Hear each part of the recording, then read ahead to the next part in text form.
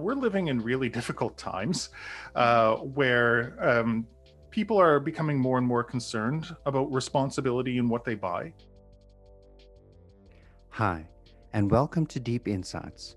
I'm Gerard Peter, Senior Editor at Mining Review Africa. This week, Senior Deputy Editor Chantal Kotzer speaks to MindSpider founder and CEO Nathan Williams about how blockchain is increasingly being used in the mining sector to provide assurance, transparency, and traceability within the raw material supply chain. We also take a closer look at the MindSpider blockchain protocol for responsible raw material tracking and the ore source due diligence product, an application built on top of the MindSpider blockchain. Let's join the discussion now. Hi Nathan, thanks for joining me today to unpack the use of blockchain in the responsible sourcing of mined raw materials. It's a pleasure to be here today, Chantal. Thank you. So Nathan, before we get into our discussion, just for some context, our listeners may not be that familiar with the concept of blockchain and its uses in the mining sector. So could we kick off today's discussion by unpacking what blockchain is and how it can be used as a tool to increase transparency in the raw mineral supply chain? A lot of people, when they hear blockchain, they think of Bitcoin or they think of cryptocurrencies. But what blockchain is actually the technology that powers that sector. Essentially, it's a way for computers to create unique digital items. And if you think of a digital item, you'll think of a movie or a sound file, right? That can be copied a million times. But with blockchain, you can know which one of those million copies is legitimate and which ones are copies or duplicates. This allows them to store value, and that's how sort of Bitcoin is able to store financial value. And what we do is we use this technology to create unique certificates that can't be copied, so that you can see which ones are the originals and then make sure that they don't change and assign them to represent certain masses of material or information about companies along a supply chain. The way it works essentially is, instead of a database sitting on one computer that has records of the origin of materials or financial records or whatever it is, a blockchain copies that database to thousands of computers who all vote on what the true version of events are. And so it makes it very difficult to change the data in this blockchain, because you have to convince a majority of the computers participating to change the data at the same time. It makes it very resilient. And if you want to get a little more technical, the way it works is, if you think about how a bank account works, it's a never-ending ledger of transactions. I send money to you, you send money to someone else.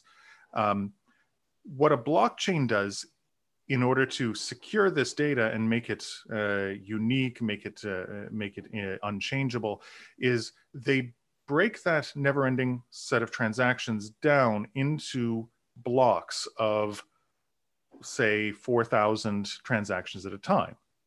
Then what they do is they secure those blocks so that they can't be changed, and link them together in a chain so that if you try to change a transaction on your computer in one block, you have to change every one that comes after it. And so this adds a lot of security because of the way they link these blocks together, and the way all of these computers need to vote on which is the next block in this chain. So when you have these list of transactions like a bank account, usually if you think of a bank account, you'll also think of memo fields that are in every transaction. And so what you can do with that is you can put in very small bits of data, like encoded versions of these certificates that we make, for example. And so if I put an encoded version of a certificate into a memo field of a transaction in the blockchain, then all you would have to do to know which is the real certificate and which is the copy is to compare the encoded version that's in the blockchain with an encoded version that you make on the spot of the certificate you have. And if they match up, then it's the real one. And if they don't, then it's a copy. And so in this way, if we start putting data in the certificate, like this metal came from this mine on this date, and this person signed off on it, and it had this purity, then you can always know that it lines up with your certificate, and your certificate lines up with the blockchain, so that that data is unchangeable. Does that make sense? Absolutely. Yes, it does.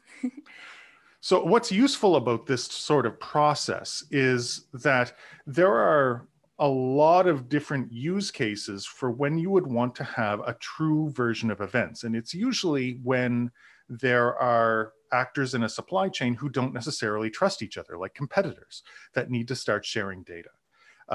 If you're in the mining industry, you might have regulations for importing metal into Europe, for example, and you need to demonstrate that you know that it comes from your suppliers and it didn't actually come from a conflict mine that uses forced labor or other human rights abuses or environmental abuses. And how can you know that? Well, if people provide you certificates, that gives you a good idea. And then you might have a chain of custody that links what you've received and data that comes with that metal all the way back to the point of origin. And so that can be very useful for all of these upcoming regulations. But there are other uses too. Everything from looking at finances in the mining industry to identifying who are the key players, or what are the more efficient routes, or even managing documents to make it easier to import and export. Great, Nathan. So tracking of minerals in the supply chain isn't new. It has been done for a number of years. But can you tell us why the importance of sustainable sourcing of raw materials has come to the fore in recent years? I think that it's a combination of things going on. First of all, we're living in really difficult times where people are becoming more and more concerned about responsibility in what they buy. Especially with the increasing urgency of addressing things like the climate crisis, and wanting to have carbon emissions data on what we buy, especially because there have been high-profile scandals of companies not knowing what's going on in their supply chain, and then it coming into the news media. And both the companies who are the subject of those investigations and their customers want to be able to control this, because this is a big systemic problem that is difficult to address. And with the blockchain technology coming into the forefront of people's minds ever since 2017, people have said, well, maybe this is a tool that can make it easier, because supply chains and by extension, larger scale value chains are very complicated and difficult to navigate. And having a tool where every player can contribute a little bit to it and provide their own data in a secure way can add up to give a more complete picture to regulators, to companies that are participating in the supply chain. And there's a lot of promise to be able to control both supply and market access. And this can be a very key moment for us to sort of shift how an industry works. Great. So you explained a bit earlier what blockchain is and how it can be used. And we do know now that it differs from conventional supply chain tracking. But can you tell me more about what makes blockchain superior to the existing methods currently used for mineral supply tracking? Well, one thing I'd just like to highlight is blockchain is an underpinning technology like the internet. And on top of the internet, we've built apps, right? And every app does something a little bit different. And in the same way, blockchain is a powerful infrastructure and way of approaching traceability, but there are different apps that you can build or different pieces of data or use cases that you can build on top of it. And so I can run through a couple of different options. But there's not a one size fits all blockchain, I guess. The first thing to keep in mind is efficiency, right? So if you've got electronic methods of securing data and transferring data and seeing data, that's always going to be more efficient than paper because more people can see it at once. You have instantaneous linkages made. It just is a faster, more robust way of doing things. The problem that has been in the past with doing electronic data transfer is that you have to trust everyone in the supply chain. So for example, if you were a downstream manufacturer manufacturing cars or manufacturing electronic components, what you would get from your suppliers is essentially an Excel sheet that says, we got our metals through the supply chain from these 10, 20, or 30 different mineral smelters that came from these areas of the world. And that's not a lot of granularity of data. You don't see what paths they took. You don't see what everyone in between in those supply chains has as in terms of policies for human rights or how they deal with the metals. And you have no real assurance that someone didn't manipulate that data to make themselves look better. Right? Like if it's an Excel sheet, I can just go in and edit it because it just exists on my computer and then I send it via email. The difference with a blockchain is, number one, if you get different players along the supply chain to start adding in data on their own independently, then you have a better granularity of data and you can say, okay, well now I not only have who's in my supply chain, I sort of see the paths that it took and when this data was put in and who contributed to the different parts. It's harder for one person to manipulate. And then the second piece is that because this data is what we call immutable or very difficult to change, if someone enters data that has like third-party assurance or comes off of their internal database management system, you know that it's not just going to be like two sets of books. It's more difficult for people to fake the data along the way. So you have a better assurance that at very least who is signing off that this data is correct. And then if you look at even the upstream, the mine to smelter or smelter to exporter, these are areas where having a digital record of that chain of custody can give assurance against certain supply chain risks. Okay, so if you're, for example, getting all your metal from Canada, and you know all of your suppliers firsthand, that's great. And you might not have specific risk of financing terror activities because just the institutions in Canada would prevent that. But if you're maybe in other areas of the world, then there are specific risks of maybe regulations being flouted because you don't have the same levels of institutional control to manage it. And so if you're thinking maybe in some areas you'll have terror groups or other armed conflict that might be being funded by the metals trade, then you can say, well, how could we detect that? How can we incorporate that data into our chain of custody?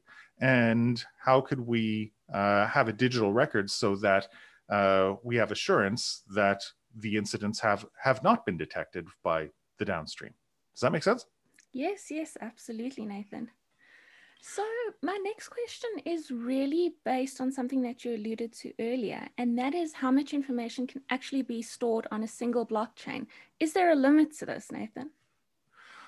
Well, I mean, there's a limit to everything theoretically, but there's always ways of expanding it, right? So the blockchain itself is not meant to store massive amounts of data, with a couple of exceptions. There are some people that are working on blockchain that is specifically meant to store massive amount of data, but that's sort of the exception. Okay. But the way that you do it is you often will store data in a different cloud server, encrypted. And then with that encryption, you make what's called a hash. A hash is essentially a 256-letter unique code that is a result of encrypting this data. And if that, it's the way Google stores your password, for example. These hashes are what are called one-way encryptions. It just means that if I give you a hash, you can't unencrypt it and get the original data out like you could with a two-way encryption. And so by storing this little code in the blockchain, it can secure a much larger set of data. And I'll give you an example. With a hash, if you put in one letter, the letter A, you get a 256-letter code out. If you put in the entire works of Shakespeare, you also get a 256-letter code out. But if you change even one exclamation point or one letter in the complete works of Shakespeare, you get a completely different code, 256-letter code out. So what you can do is you have an encrypted data certificate, right? Maybe it has your ISO certification in it. Or maybe it has information about a ton of metal in a pallet linked with a QR code. If that encrypted certificate is hashed and the hash is stored on the blockchain, what you can do is rehash that certificate and compare it to what's stored on the blockchain. As long as those two line up, you have pretty much 100% assurance that the data is original, it's authentic, and it has not changed. And so in this way, you can actually scale the data stored on the stored or secured by the blockchain to unlimited potential. Wow, very, very interesting and very dynamic in terms of how blockchain can actually be used. We hope that you've enjoyed the discussion so far. We will continue our conversation with Nathan after this short message. It will never be the same. The new normal is business unusual. At Mining Review Africa, we want to partner with you to ensure that your brand is still visible in these unprecedented times. That's why we're offering you a bouquet of digital marketing choices to ensure that your company is still top of mind with your clients. This includes podcasts, partner profiles, videos, and webinars. Want to know more? Click on the Engage tab on miningreview.com today to find out how we can give you more bang for your digital buck. Welcome back to Deep Insights. We are in conversation with Nathan Williams, founder and CEO of MindSpider, about the use of blockchain in the raw material supply chain. Let's rejoin the conversation. Can you run me through the MindSpider blockchain protocol and the all-source due diligence product and how those two work together to ensure transparency within the raw material supply chain? Absolutely. So again, I like to explain the blockchain a little bit. It's a little bit like the internet, and OurSource is the app that we've built on top of it. Okay. So the MindSpider blockchain is essentially a system for linking together digital certificates. Anyone in the supply chain can create a digital certificate and put in data that they want into those certificates, and then they're secured against being changed. The certificate will have 3 layers. So it's data that's visible publicly, so to anyone who uses the blockchain, data that's visible transparently to members of the same supply chain, but not to, for example, competitors or the general public, and then data that's visible privately, so only to the data owner. And you would put data that needs to be visible publicly in the public layer, and this would be things such as identifiers for the company that's creating the certificate, or other information such as tonnage of metal, or things that everyone would need to see in order to be sure that that certificate is not changed. In the transparency layer, you would put data that needs to be communicated up the supply chain, such as chain of custody information, other due diligence information, information about the certifications that have gone into a material or to the companies. And then in the private layer, you might put in things that need to be shown to regulators, but shouldn't be immediately accessible, but need to be provable that they've been recorded and unchanged. So this could be things like financial data for anti-corruption measures, things that might be trade secrets, things like that. And so by arranging the data in this way, if you were to create a certificate, or if I were to create a certificate, I could then link those certificates together and say, well, you're my supplier, you're my customer, you sent me a ton of metal. If you send me a ton of metal, we would create a certificate. It would act like a two-sided invoice and link to your account, my account, and have a QR code that gets printed on the metal. And so this is the protocol itself. Everything is thought of in terms of certificates. Now, OreSource is what we are currently testing with Luna Smelter. It received funding from EIT Raw Materials, and what we are doing is essentially gathering the data that is necessary to import metal into Europe. So there is a EU conflict minerals regulation that's coming into force in January 2021, and it requires importers to do due diligence on certain materials in order to demonstrate that they know where they come from, and do they come from a conflict affected or high risk area. And they don't define what a conflict affected or high risk area is. That's on the companies to prove. And so these companies are going to need data to say, yes, this is a conflict affected or high risk area, or no, it is not, and here's why.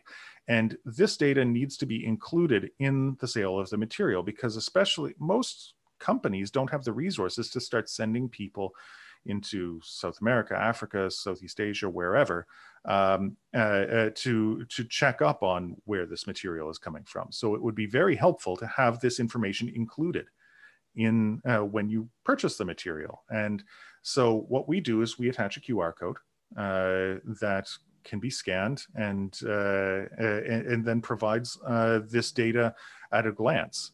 And it's collected at the smelter level, and that's sort of the idea, is that it's secured, it's there, and then the companies can conduct their due diligence and say, yes, we're compliant with these laws. And our vision in the future is, as we are testing this, seeing what data can be included, what the challenges are, adjust for it. It'll be ready to roll out very soon. And then we can start adding in other supply chain participants, linking them together, so that in addition to just having this data and this value add for the importers, we'll also have the ability to link them together and get the provenance data as well, and the supply chain history. And so this can add into a lot of other use cases, such as what's needed in order to sell on certain exchanges, or what's needed to improve efficiency and logistics in the supply chain, or to gather additional data. So once you have those supply chain maps, you can always add more and more robust data later. Okay, I see. It's a very exciting pilot project that you are doing with Luna Smelter. But can you tell me a bit more about what you've learned in terms of the functionality of OreSource so far, and if you've reached any outcomes to date? Well, absolutely. So OreSource is sort of the, I guess you would say the next phase of development of some pilot projects that we've been running. And there have been a number of pilot projects that have been run with blockchain and supply chain, and they all have had these challenges of what I would call the consortium effect. How do you get a bunch of different companies to work together to share data without sacrificing speed? Because if you have too many decision makers, it becomes very difficult to get sign-offs, to get new players in the supply chain. If one company decides they don't want to participate, then it can slow down the process, or even cause gaps in the chain. And so with OreSource, we were building on that sort of learning that we need to have, to get blockchain adoption, we need to have a product that can be delivering value to a single customer.